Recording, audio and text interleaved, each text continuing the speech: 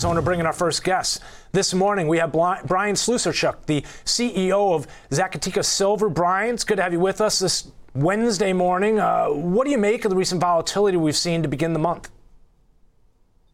Well, it's really interesting, Ben. And look, we're involved in production, development, exploration for gold and silver. And we do try to take a longer term view than watching price activity day to day. But I have to admit, we do watch price activity day to day, and higher is better than lower. And it's been a while since we've seen higher. I think that this type of relatively muted or negative market for gold and silver equities, for example, though, provides a lot of opportunity for companies out there transacting, for looking at projects, for advancing projects along. But there's no doubt in my mind that taking that longer term perspective leads us to be bullish on these underlying gold, silver commodities. But at the same time, you have to look for high grade, high margin projects that can withstand the pressure on the pricing that we're seeing right now. You know, Brian, we were talking about the volatility we've seen in the indices. I just pulled the charts here, and I completely agree in terms of longer-term perspective. We really kind of push that sort of mindset to our viewers here and distancing yourself from the tick for tick. But yes, it's also important to be dialed in on the intraday type price activity. And, you know, though, it wasn't just the indices to begin the week. I mean, a sharp move lower in gold. I mentioned at the top of the show, a new low for the year. That's right. And I think that we're seeing this U.S. dollar strength really wreak a bit of havoc in the short term in gold. Long-term outlook looks good. I think that it's important, if you look back over the past 6 months, for example, gold's down in US dollars, but it still continues to perform well and hold in nicely against many other fiat currencies out there. And at the end of the day, as we see these global flights to liquidity, and we've seen a bit of this, of course, over the past 6 months, this is typically how gold reacts. And as I mentioned before, if you go back and look at the reaction of gold during the last financial crisis, gold was at $1,000 when Bear Stearns collapsed. It went down to $700 as that crisis matured, before it went on a face-ripping move up to 1900. So initially we see a little bit of the baby being thrown out with the bathwater in terms of these flights to liquidity, but ultimately, and again, not just for decades, but for thousands of years, gold has shown itself to come out of times like this, moving with more vigor to the upside than almost any other asset class. Talk to us a little bit, Brian, about the work you just started. Zacatecas Silver just started on a PFS at the Esperanza Gold project. You said in your notes that it's targeting high-grade, margin, low capex situations. Absolutely. And as a group, we've really built a business based on buying assets when they're out of favor. I was a co-founder and former president of K92 Mining, and we purchased a gold asset from Barrick Gold, then the world's largest gold miner, in 2014, 2015, when nobody wanted these gold situations. We liked it because we thought it was potentially very high grade, very high margin, and that situation's grown from being a micro cap to now having a market capitalization close to $2 billion Canadian. The Zacatecas Silver situation is very interesting because, again, we're looking for assets when they're out of favor. We've recently transacted on this Esperanza Gold asset in Mexico. Past work indicates that this is very high grade, very high potential margin.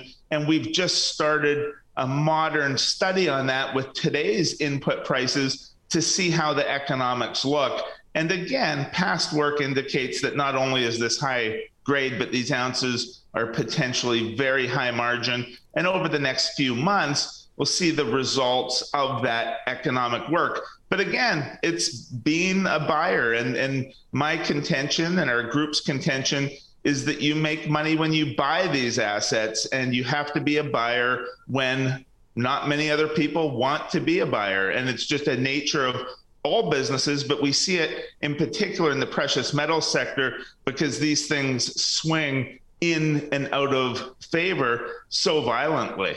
Brian, taking into consideration recent dollar strength, probably as you touched on, I want to dive a little bit deeper into, though, as we work our way through the 106 handle.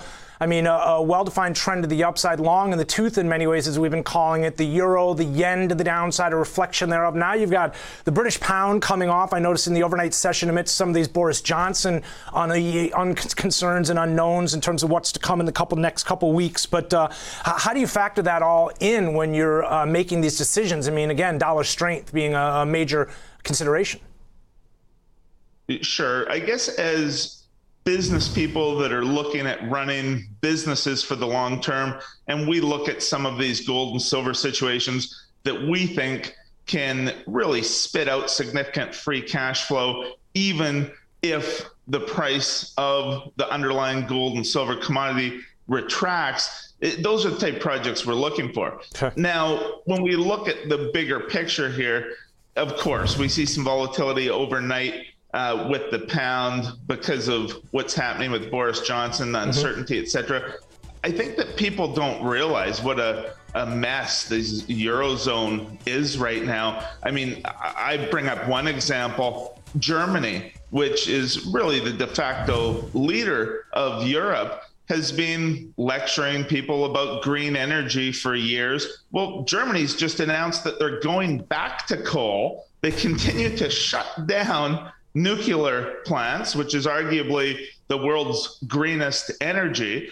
They're coming out of a zero interest rate environment and really reckless QE over the past few years. And we think the US Fed is trapped, which I believe it is. They're also trapped. Where do they go from here? Inflation is a runaway freight train. At the same time, the economy, despite good industrial numbers out of Germany over the last couple of days, is very fragile. So they've got a tightrope that they're walking. I think there's so much uncertainty out there, not only in the United States, but in the Eurozone, in Asia. And this, again, all bodes well for gold over the long term. The macro setup for gold and silver, in my opinion, has never been better. And we've seen German households, individual retail consumers accumulating gold over the past year. I think that they see the writing on the wall. It's been a relatively muted story in North America to date. But I think as people see this increasing uncertainty around the world, they see central banks, governments trapped because of the last few years of policy decisions, both monetarily and fiscally, they'll do what they've done for thousands of years. They will turn to gold. Gold is the only currency that has withstood the test of time, that has preserved value, not only decades, not only for hundreds of years, but for thousands of years. Lastly, Brian, I wanted to get your thoughts on what you're looking for in terms of gold, and just kind of along the lines of this bigger picture discussion. We have new COVID flare-ups in Tokyo, the number of cases now at their highest levels in 3 months. I think they've doubled over the past couple of weeks now. That's right. And I think that, of course, we're seeing a lot more discussion over the past couple of weeks on the COVID front again. We're seeing a lot more discussion over the past few months as to what the real implications are of the Russia-Ukraine conflict in terms of scarcity of natural resources and really the fragility of natural resources.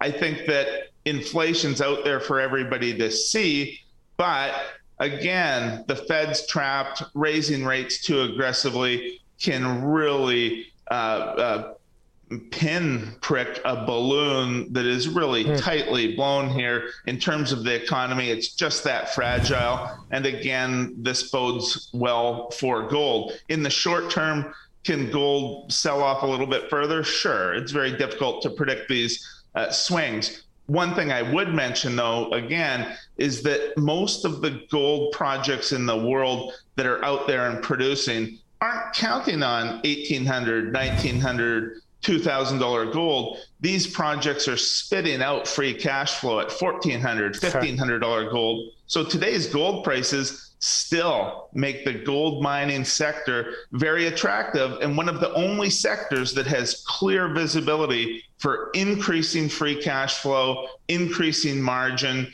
And I think it's just a place that value investors and growth investors alike are going to start to turn to as some of these other bubbles burst. You've given us lots to watch, Brian, in terms of that pinprick kind of busting some of those bubbles. I was just thinking of copper over the last few weeks. I mean, it has come off severely amidst some of these growth concerns, whether it's COVID or the rising dollar. Lots to keep an eye on when you're talking metals here, Brian. Thanks for joining us this morning to help us get our focal points in the right direction here. Brian Sluserchuk joins us from Zacatecas Silver.